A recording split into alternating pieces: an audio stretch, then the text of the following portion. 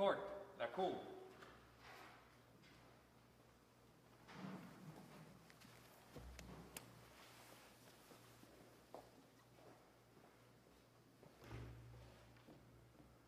Please be seated.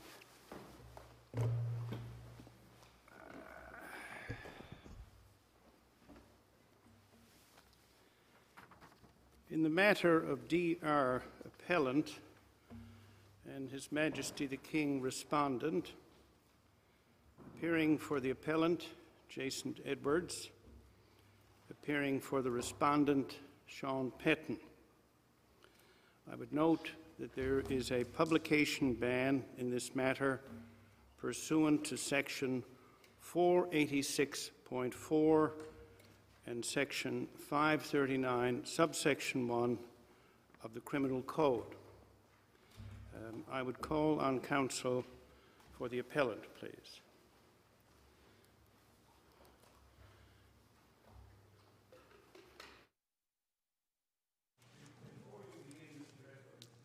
Forgive me, but I have only one regret for your appearance, because I'm pleased to see you, as I'm sure as are all of my colleagues. My only regret is that I will not be seeing Derek Hogan today. His demise was a great loss to the profession. I thank you, Justice, for saying that.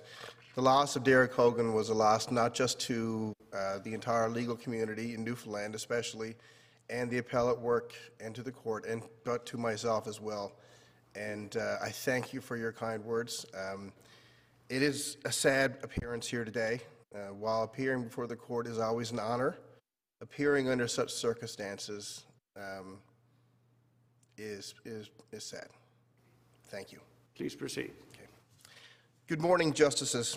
Our appeal here today is very specific and on point. We believe that the Court of Appeal, with respect, erred in overturning the acquittal of my client. We believe that the Court of Appeal erred by finding that the credibility rulings of the trial judge was in fact a use of stereotypical reasoning versus an assessment of credibility. We believe that the mistake made by the majority of the Court of Appeal is very much on point with the mistakes that are pointed out to be avoided in R versus Cook and R versus Roth. There are permissible uses for the evidence that the trial judge relied upon. No one disagrees that you cannot rely upon stereotypical considerations to enter an acquittal. That's not a point. Myself and Crown Counsel are entirely in agreement on that. But the danger is, as is pointed out in Cook, that sometimes in an effort to avoid falling into the trap of applying stereotypical reasoning, that they can ignore, a trial judge can ignore the responsibility that they have to assess credibility. And this is what brings us here today. I draw the court's attention to R versus Cook in tab 2 of our Book of Authorities. In paragraph 29, the Nova Scotia Court of Appeal drew attention to R versus Roth, and it quotes from paragraph 130 of that decision. And this is found in, I think, the 4th page of that decision. It's paragraph 29. In Roth, it is pointed out that the risk of myths and stereotypes distorting a judge's fact-finding or reasoning process does not prohibit use of a complainant's behavior for all analytical purposes, assuming the evidence surrounding the behavior is properly before the court. And in R versus Roth, the court draws attention to the work of Professor Lisa Dufresmont in Myth Interference and Evidence in Sexual Assault Trials, a portion that is quoted in a number of the cases cited by both the appellant and the respondent in this case. In paragraph 131 of Roth, which is cited in paragraph 29 of Cook, she points out, repudiating myths and stereotypes means rejecting certain discriminatory lines of reasoning, but it does not make whole categories of evidence irrelevant or inadmissible. Indeed, sweeping prohibitions that would rule out any consideration of particular forms of evidence are avoided as inconsistent with the accused's right to make full answer and defense, and with our overall approach to finding facts. And with respect to the majority of the Newfoundland Court of Appeal, we believe this is the trap that they fell into. Instead of looking at what use the trial judge made of the evidence, as he explains in his ruling, they sweep aside that and come to the conclusion that he was relying upon stereotypical reasoning. But can we start here? That the stereotypical reasoning that is problematic can go to a credibility assessment. I think we would all have to agree. I mean, in fact, one of the twin myths that unchaste women lie is a myth that goes directly to a credibility assessment. Similarly, you couldn't say that the failure to raise a hue and cry would create a credibility issue.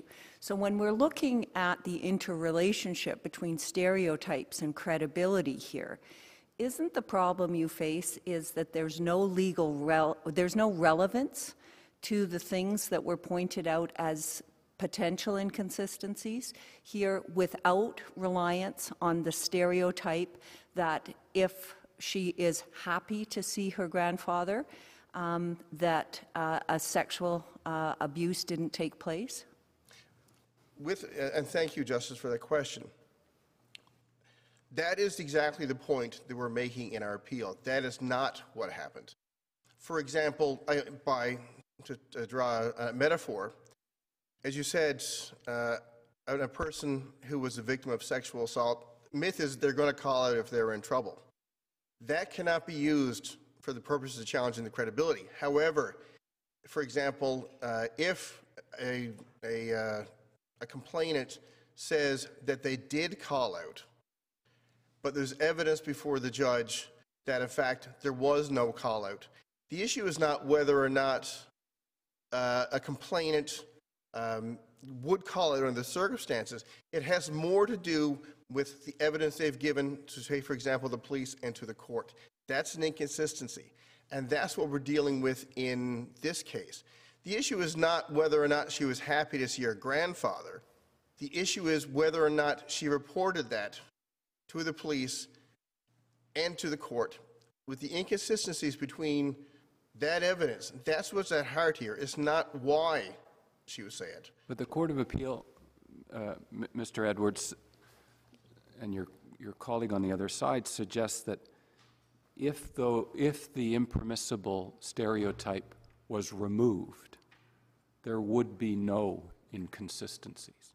Court of Appeal says that flatly at paragraph 50 and 46, that both of the inconsistencies pointed to by the judge are rooted in the idea that post-assault expression of happiness by a complainant signals a normal, strong relationship with the grandfather.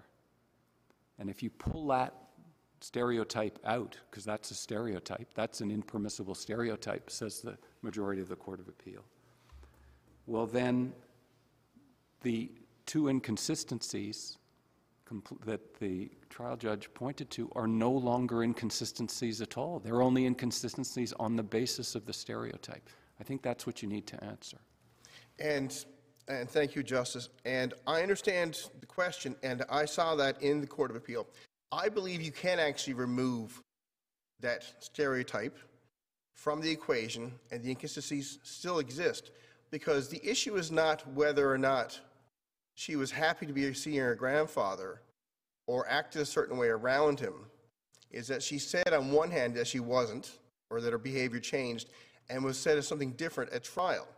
That's the inconsistency that the appellant is drawing attention to, and that the dissent in the Court of Appeal correctly saw as being within the discretion of the trial judge.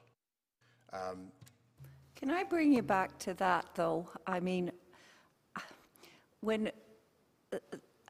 let's accept your point that it's for a different purpose, and we're just talking about inconsistencies. I have a very difficult time reading this transcript as showing any inconsistency, given the way that the question is framed to this young person. In a general sense, what's your relationship? Tell me, there's no time frame in that question. We have a young person who says, I'm happy when I see him.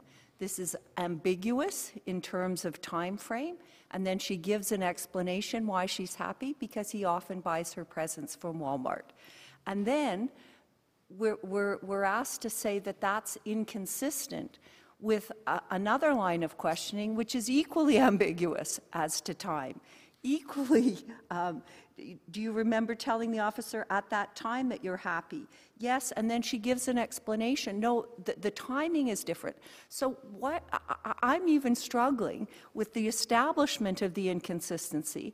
And if I stop even if I say, okay, I'll stretch and see an inconsistency here, how is that possibly material? Especially absent the use of stereotypic reasoning. The question is not that question almost all goes directly to the issue of adequacy of inconsistencies. It's our position that the question, and we believe the majority of the Court of Appeal sort of took that approach, is that there's not enough inconsistencies. You know, it's inadequate. We believe that they are there, and that they do show inconsistencies.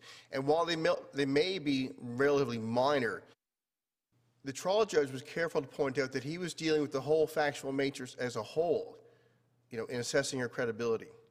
So when the Crown is appealing an acquittal, the issue is not whether or not, because the highest standard you have to meet, we would suggest that there has to be no evidence before the trial judge that it can use.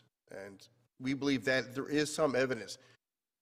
Perhaps another trial judge may have found the inconsistencies inadequate to make a finding of credibility, but that's within his discretion as a trial judge in assessing credibility in the entirety of the evidence before him.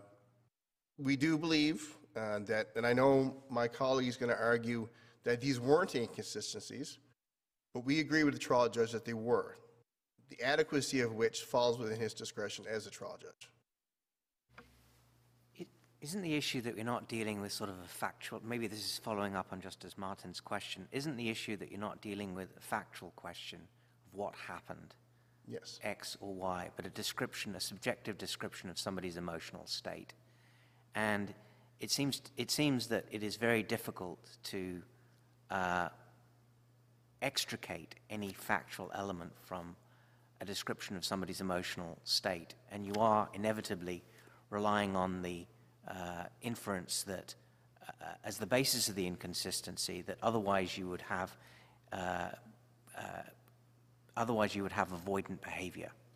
Isn't that the problem? That it is a subjective description of emotional state, which becomes, it's very difficult to dissociate that from a concern about stereotypes. And we acknowledge that. But again, we go back to the issue is not why she said it or why she behaved in a certain way, which goes directly to the use of stereotypes, but whether in fact it did happen. So yes, but we acknowledge that it is difficult to remove the two. I'm not sure if I answered your question, Justice. Well, how does that help you? Because we believe that it's, you know, we acknowledge that it is difficult, but in this case, it is clear, we believe, that the trial judge did the appropriate thing, did not rely upon why or how, or did not rely upon whether or not, you know, she was avoiding the grandfather. It had to do with whether her description of her behavior towards her grandfather. So it's not the actual behavior that forms the inconsistency, it's her description of the behavior. And that is our argument. And so there is some evidence of inconsistencies, and that brings us right back to the discretion that a trial judge has in determining credibility. And he is clear to say that he's pointing out a number of things that he had problems with when it comes to her credibility. So it's the entirety of it, and that falls squarely within his discretion. A discretion that I believe the majority of the Court of Appeal, with respect, did not pay attention to. and they made the mistake that Cook and Roth both point out must be avoided.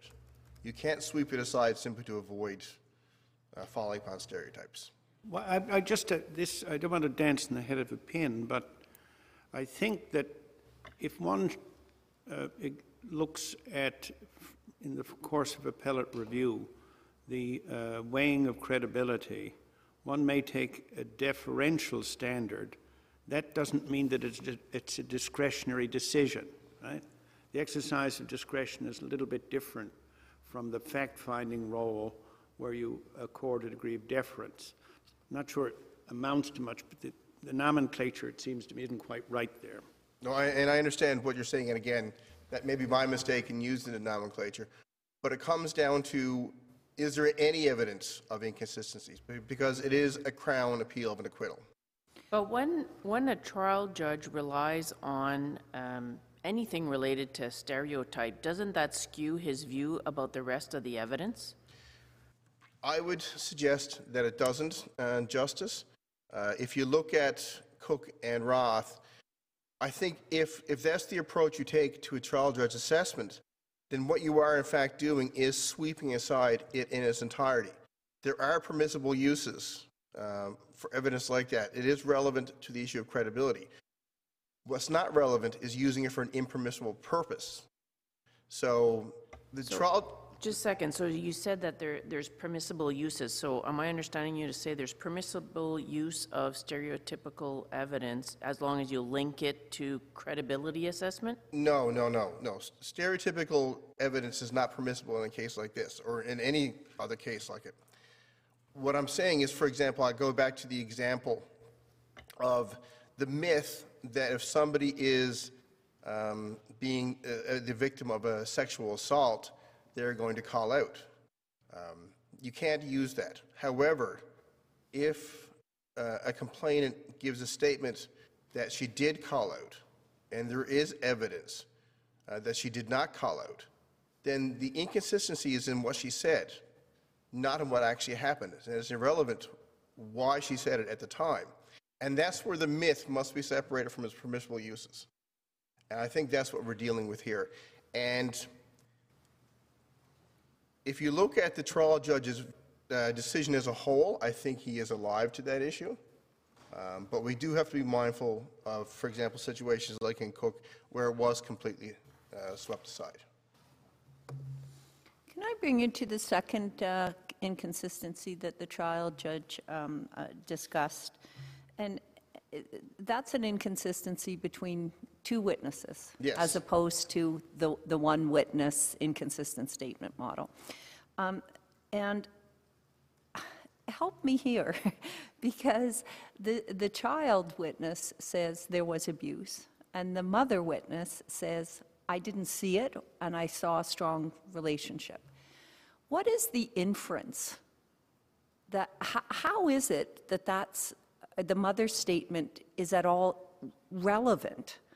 And on what inference that is non-stereotypic can that come to pass? Because as I reason my way through it, the inconsistency is built upon one of two ideas. One of them is the mother would know if there'd been abuse, or the relationship couldn't appear strong if there had been abuse. What's the missing link that makes this just an inconsistency between evidence that's not grounded in one of those two observations, which would qualify as something that's not supported by our jurisprudence or our understanding of human behavior? And yes, I will acknowledge that. That's the second inconsistency is problematic. But if you look at the entirety of the findings of the trial judge, these weren't the only two factors that he found in assessing credibility. That's where we come down to. He found her evidence to be vague. She didn't remember a lot of things, which in and of itself may not have enough to challenge her credibility. He was also concerned about collusion, and he was also concerned about the first inconsistency. So I think even if you remove that second one, I think there's still enough inconsistencies that the trial judge would have reasonable doubt. So I think that's where we are with that. But we acknowledge that the second inconsistency is problematic. The corollary of that question is that, and this ties to Justice's other question, is that is this evidence of the trial judge sort of being tainted when he was making the assessment of credibility? Did his reliance upon a stereotype shape his view of the evidence? I would suggest no, because he is careful to explain this is not the only basis upon which he makes these findings of credibility. So you have to look at in the entirety.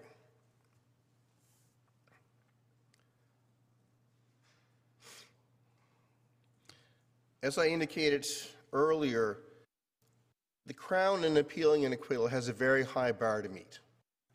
We would suggest that the test is that, is there any evidence there that would support his findings? We would suggest there was some. Other trial judges may find it to be inadequate, but this judge did find it adequate to make a finding of reasonable doubt. And as is also pointed out in our factum, there is the issue of ambiguity. If there is an ambiguity in his ruling, we would suggest that it should go to the favor of the trial judge who is presumed to know the law. So if you take it as a whole, he's presumed to know the law, and then therefore deference should be made to his findings, because we suggest the ambiguity should be resolved in his favor as part of discretion to a trial judge. As I've pointed out, this is a very specific issue.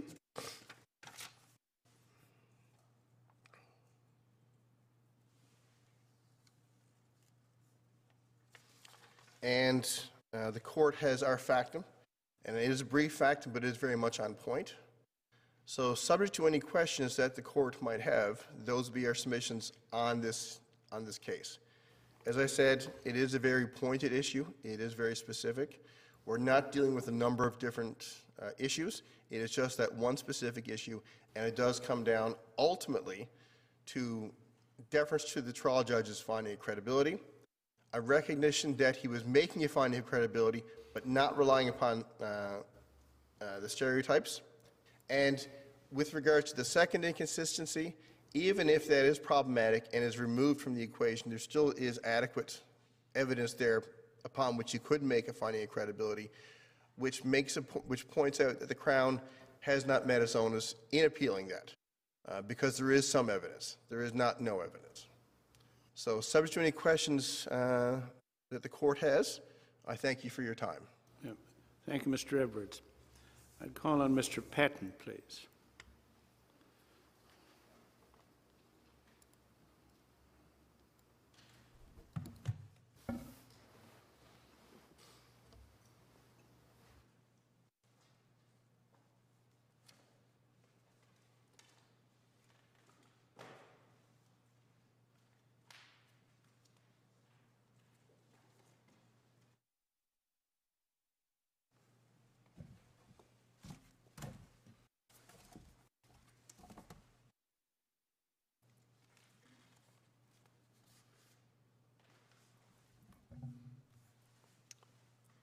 Thank you. Thank you, Justices. After hearing the questions that were posed to my friend, it doesn't appear that the issue really is whether we're dealing with the stereotype. But I will... I think if you were to move just a little closer to the microphone, it would help, please. Thank you. Yeah. I'm going to take my mask off, if that's okay. I'll repeat what I said. You know, based on what I've heard, the questions canvassed with my friend, my colleague, it doesn't appear so much that we're dealing with a stereotype as what rather the question is whether that stereotype played any role in assessing the inconsistencies and whether it was material in the ultimate outcome. I will briefly discuss why the Court of Appeal got this correct, I'll say, in determining that we're dealing with a stereotype. I'll start by saying the trial court placed much emphasis on the strength and normality of this relationship between the complainant and the appellant. As I noted before the Court of Appeal, and the Court of Appeal agreed, strength and normality became relevant to the trial judge because During the complainant's statement to police, it happened to come up, as Justice Martin mentioned, that she was happy when she saw the appellant.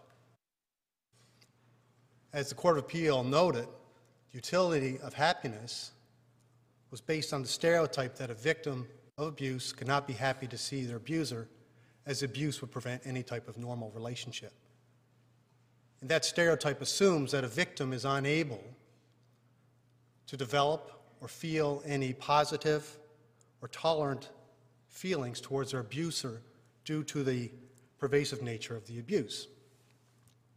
It's a mouthful, but when you think about it, that's what the judge is doing, because it's not something that's clear immediately when you read it, but you see that's what the trial judge was doing, and that's what the Court of Appeal pointed out. When judges speak about stereotypes, because judges talk in one language, from my education at Memorial University, which is reaching back quite a long time ago now, into psychology, it seems that it seems to me at least, that what is academics and jurists have identified as stereotypes is really a misunderstanding of human behavior, and applying that misunderstanding of human behavior to make an inference which is unwarranted. And which is another way, I think, of saying what you just said, that it is quite possible for someone, we now understand through psychology, it's quite possible for someone who is the victim of abuse to at the same time exhibit a friendliness towards the person who's abusing them. Intuitively, superficially, it seems dissonant. How can these two things exist? But upon investigation, scientifically, it seems now established that that is indeed quite possible as a sort of a coping mechanism. And there are other ways of expressing it. So stereotypes, it seems to me, are not these strange, exotic things that are just juristic. They're really a way of jurists recognizing what has been an incomplete and flawed understanding of the human condition or human nature and human behavior, which now we have understood better, and therefore relying upon the obsolete understanding of human behavior gives rise to faulty reasoning to which we apply the label stereotypes. Yes, and that's correct. And I'll speak about that in a moment, because D.D. out of this court talks about the dangers of making assumptions based on victims' behavior. And I'll talk about that in a second, Justice Rowe. As the Court of Appeal noted in this case, strength and normality was not the question that the trial judge had to figure out or consider. The issue was whether the complainant was sexually abused. He got sidetracked, and the Court of Appeal found that to be the case. As I just indicated a moment ago to Justice Rowe, a victim may not act normal for a number of reasons, and it's not an indication of anything. They could be fearful, they could be embarrassed, they cannot appreciate what's happened to them. And I also provided the Ontario Court of Appeal decision of W.O. in my condensed book and in my book of authorities to remind us that we have to look at the dynamics between a victim and her perpetrator. These are complicated relationships. And for a child, it may be overwhelming to come forward. This case had just about every one of those markers in it, in the evidence, in the police statement, which became the evidence on voir dire. This victim, this complainant, spoke about being embarrassed, and I don't need to read that in, but I'll just point it out for quick reference for this court. You'll see at tab 3 of my condensed book, page 88. Just look in the corners, Justices. It's kind of hard to see, but page 88. You'll see at line 22, the officer's asking her, do you want to tell me about this? Goes back and forth a bit. The officer asks her, you're probably a little embarrassed, and she says, The officer said, that's understandable, but just want you to know we're here for you. The next page, You know, she tries to reassure her, and then she goes on again, the officer, "You're a little bit shy to tell me about it?" Mm-hmm. We also have a classic example in this case of the complainant perhaps not appreciating what's happening to her. Go to tab 7, I kindly ask the court, of the respondent's condensed book. This is the mother on cross-examination. Line 15. And just in relation to the complainant, just a general observation that you make about her is that whenever her pop, your father, would visit, the complainant was always hugging and hanging onto him, looking for his attention. Is that a fair statement? This is the mother's response. Yeah, well, she was. That's what she was shown from him. He was telling her it was out of love. That's what love is. So that's what she thought was normal. And I won't go on much further. I realized after it's not in my condensed book, but you can look as well at the record of the appellant at tab 8, page 20, and she does indicate on the voir dire she had fear of telling anyone about what occurred. We're hitting all the key points here. Mr. Patton, is another way of expressing would this be an accurate statement of the law, that there are inconsistencies and material inconsistencies?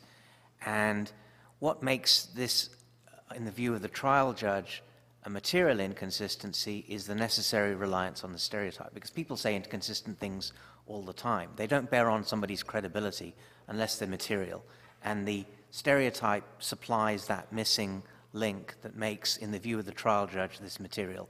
And the Court of Appeal said, no, that wasn't material, quite apart from whether this is a description of a psychological state, which, you know, for which there are gray areas. Even if it was an inconsistent statement of a psychological state, even accepting that premise, it only becomes material because of this reliance on stereotype. Right. That's exactly right. I apologize, I had to get my water.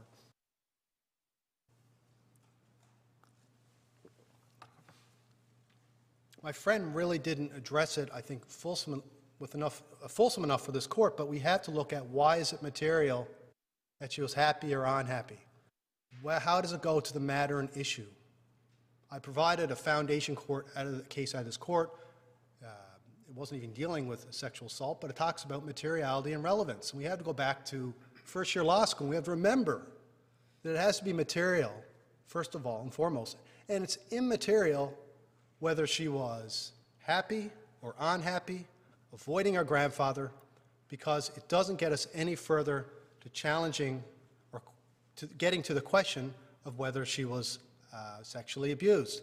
And it is irrelevant to challenging her credibility on her evidence of her alleged abuse. It doesn't get us any further ahead, period. Your colleague suggests there may be a way to divorce the credibility findings from the stereotype, to show that it would be material to credibility.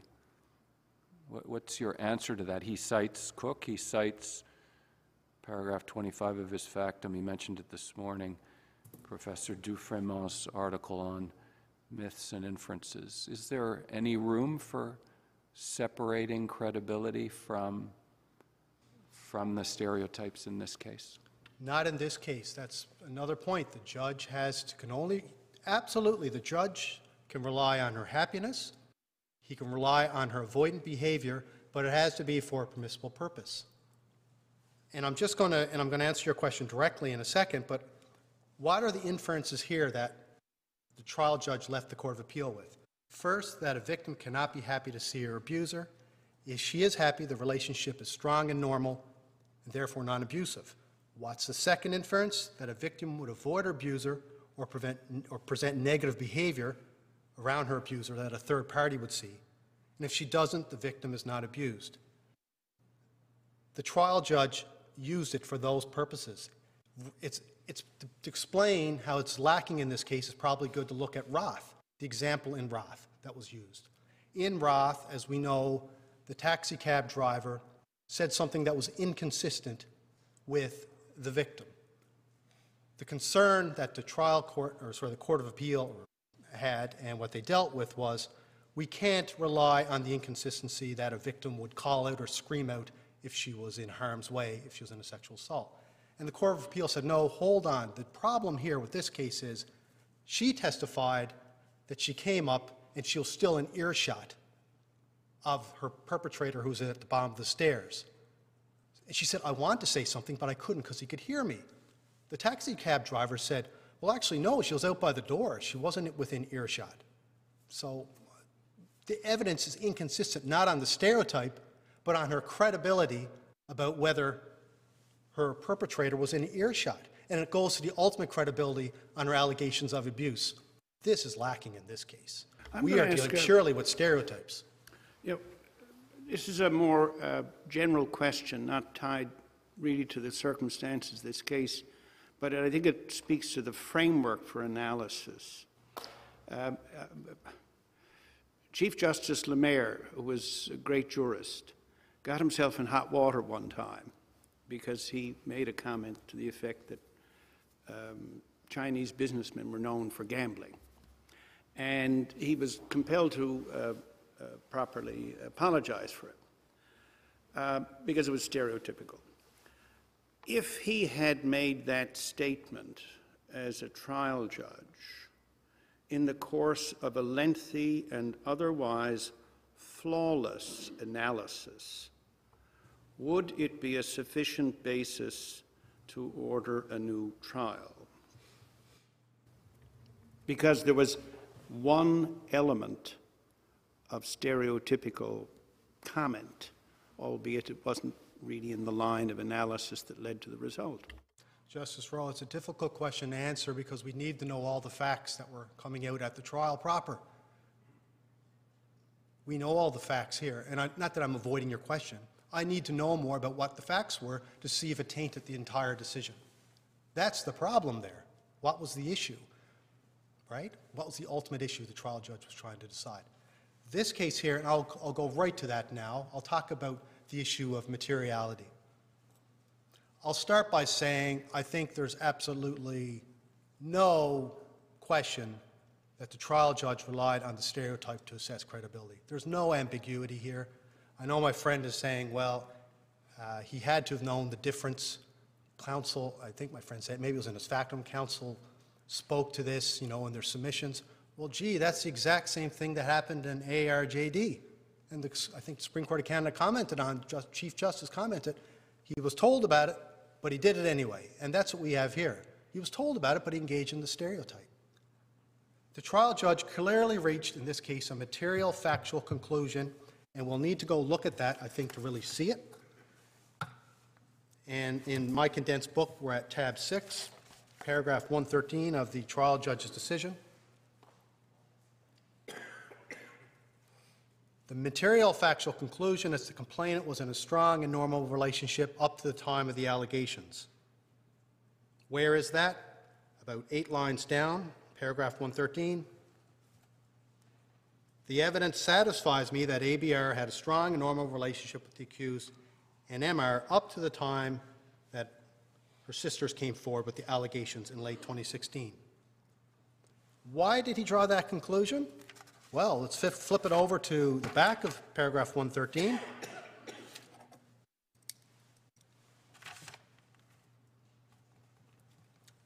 About 6 or 7 lines down. It is my conclusion from the questions and answers from when ABR told the police she was happy when she saw the accused, she was describing how she felt at the moment she gave her answer. So she was happy at the moment she gave her statement. So she was in a strong and normal relationship at the time of the allegations.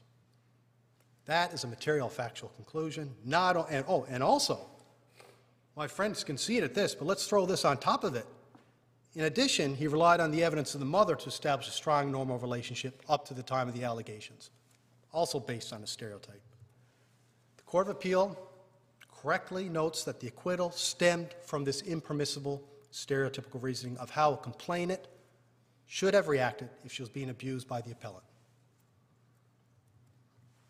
But can we even go further here on the first inconsistency? It seems to me, reading the evidence as a whole, the use of a stereotype to fill in a gap is one thing. But when there isn't a gap, when the direct evidence of the witness establishes an explanation for the behavior, she says, I'm happy to see him because he buys me a present. But then further on, and I find this very interesting, when she's asked during direct examination of how it made her feel when she was being abused, she said, well, I didn't think anything of it. And so she is providing an explanation on both sides of the equation as to why that statement might be, as she's explaining from her perspective. And so to fill in an inference when you have direct evidence that says, well, at the time, probably because of my age, she says, I didn't think anything of it. She didn't know that it was something that, as she later learned, made her feel disgusted. So it's not even an inference, it's an inference against evidence as well. Exactly, and I skipped over this part of my submissions because it didn't seem I needed to go there, but the Court of Appeal, Justice Hoig spoke about the fact that another error of law was committed by the judge. He didn't consider the evidence as a whole. He should have looked at evidence to support the allegations she was putting forward, as is evident in BG. He has to do that. He has to demonstrate he considered the evidence of a whole. I appreciate it doesn't have to be written in black and white, but when you give the case a complete reading, a whole reading, I think JHM makes clear, a reading of the case, you can see his stereotype blinds the trial judge from actually considering the evidence of whole, considering, Justice Martin, what you put forward, considering evidence from the mother who established that there was opportunity for this to happen. Let me go up and find that as a reference for this court. She actually indicates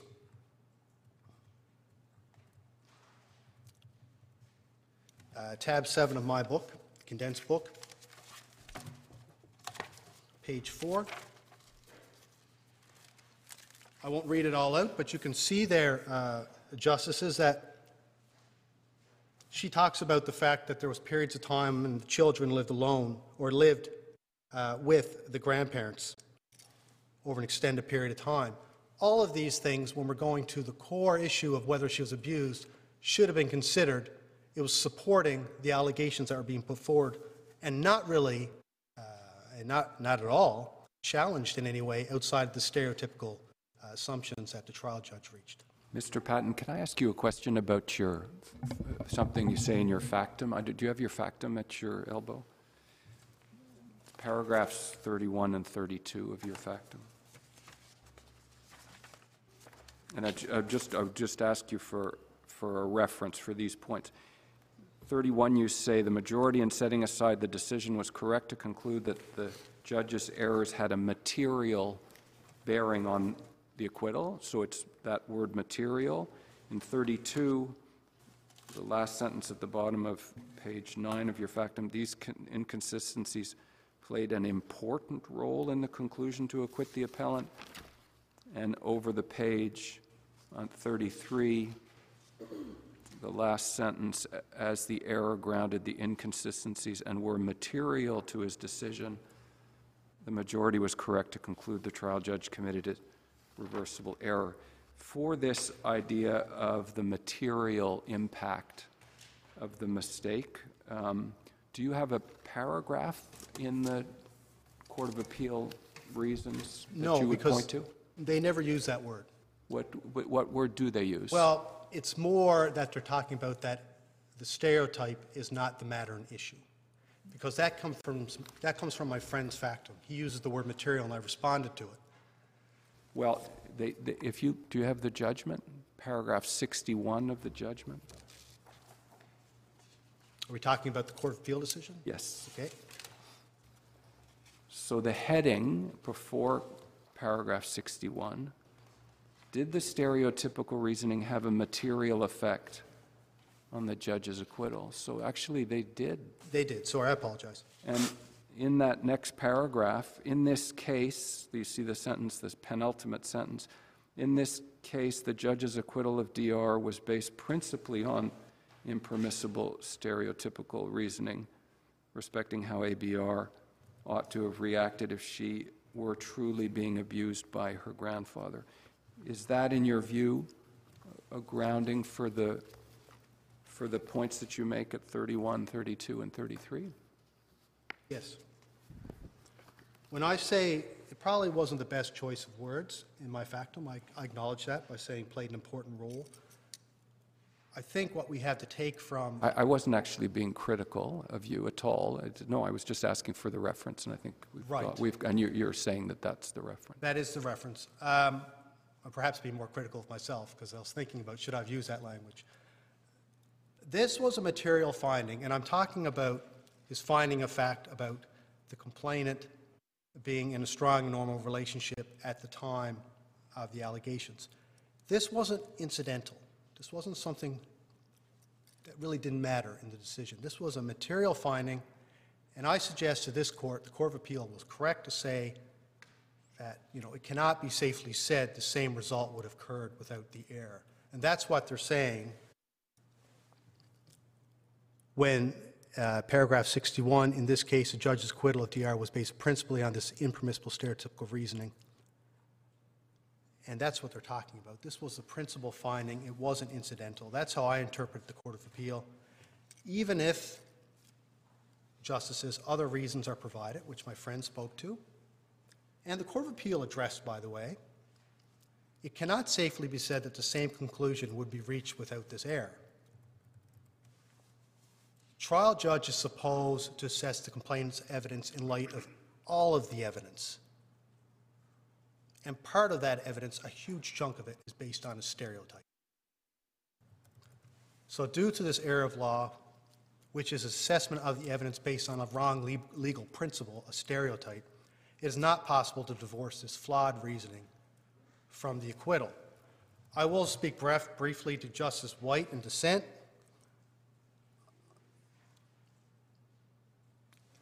But can I just, I mean, part of the reason the Court of Appeal could say that this was material is because the trial judge himself gave very clear reasons as to what he was thinking. I mean, he said there was probably abuse here.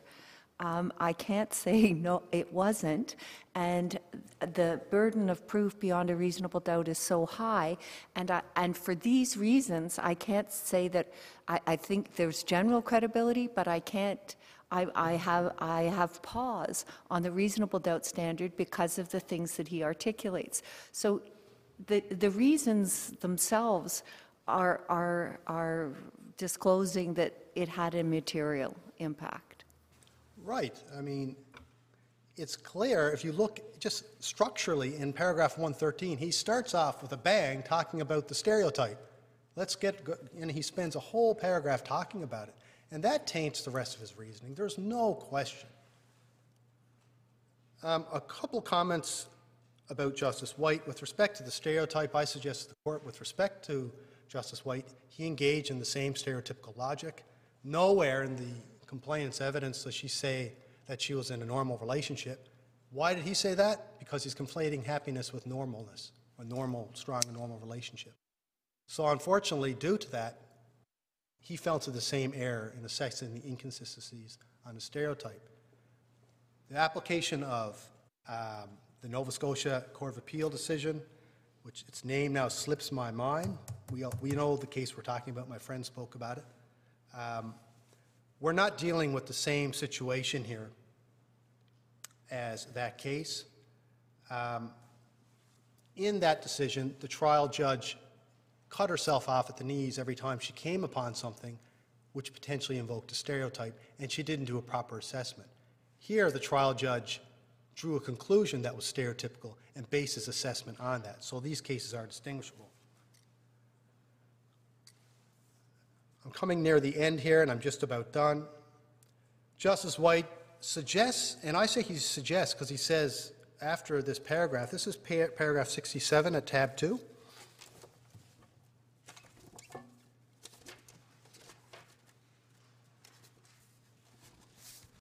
He says, in a sexual assault trial, judging a complainant's credibility based solely on the correspondence between the behavior and the expected behavior of stereotypical victim of sexual assault is an error of law. And he quotes from this court, and he writes in after underlining at it. I think he meant to say italics at it, because the word solely is in italics. All I need to say, with great respect, I know there's some confusion, maybe this court will clear this up today. Stereotypical reasoning, the interpretation of that case is not correct. As noted in JC at tab 12 of my book, of the condensed book, and I'm about 6 or 7 lines down. This is from the Ontario Court of Appeal. I thought that the Court of Appeal did a good job navigating this. The court says, in my view, when these courts refer to the impermissible stereotypical reasoning as the sole reasoning, this was not a definition. They were not defining a precondition to error, but were referring to the particular facts of that case. It is instructive that in ARD, at paragraphs 5 and 6, the majority describe the error as relying on an impermissible stereotype or prejudicial generalizations. So, in conclusion, the stereotype was the only reason offered in ARD.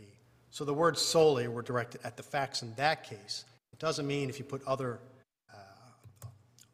things forward, then it negates the stereotype. And I think that's obvious, but I felt it was necessary to address. So I ask that this appeal be dismissed. Court of Appeal, I suggested everything correctly here. This is stereotypical reasoning at its finest. And subject to any further questions, that would be the respondent's submissions. Thank you, Mr. Patton. Mr. Edwards, in reply? Thank you. The court will retire to deliberate, and I would ask that counsel remain at the disposal of the court, please.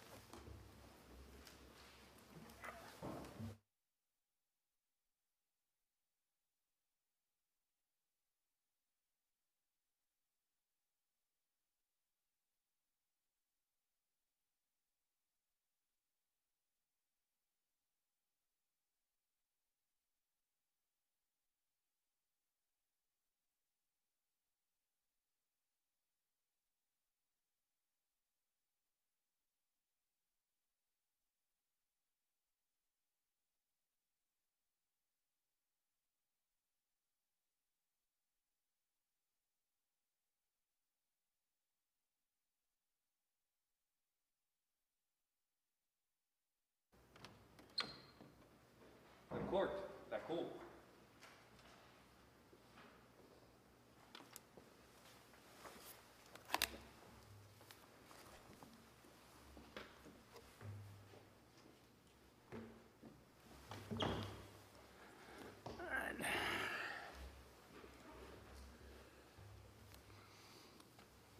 First, I would like to thank counsel for their thoughtful reasons. We have deliberated and we are ready to render our decision unanimously. This is an appeal, as of right, from a decision of the Newfoundland and Labrador Court of Appeal setting aside an acquittal and ordering a new trial in a case of sexual assault, among other offences. The accused is the grandfather of the complainant, who was between 7 and 10 at the time of the alleged offences. There was evidence that the complainant was happy to see the accused and exhibited no avoidant behavior toward him. From this, the trial judge inferred that the complainant had a strong and normal relationship with the accused, which caused the trial judge to doubt the credibility of her testimony regarding the alleged offences. Writing for the majority, Justice Hoig observed that the trial judge, quote, rested his reasonable doubt on his conclusion that their strong and normal relationship meant that her grandfather could not have been sexually abusing her, end of quote. We agree with the majority of the Court of Appeal that this inference by the trial judge was rooted in stereotypical reasoning rather than the entirety of the evidence, and that this constituted an error of law. while the trial judge set out other lines of reasoning relating to the complainant's credibility, his reliance on stereotypical inferences undermines his assessment of her credibility and thus his verdict. The majority of the Court of Appeal decided, correctly in the circumstances, that the trial judge's stereotypical reasoning had a material effect on the acquittal of the accused. See paragraph 61 of the Court of Appeal reasons and the heading for that paragraph. Accordingly, we would dismiss the appeal and order a new trial.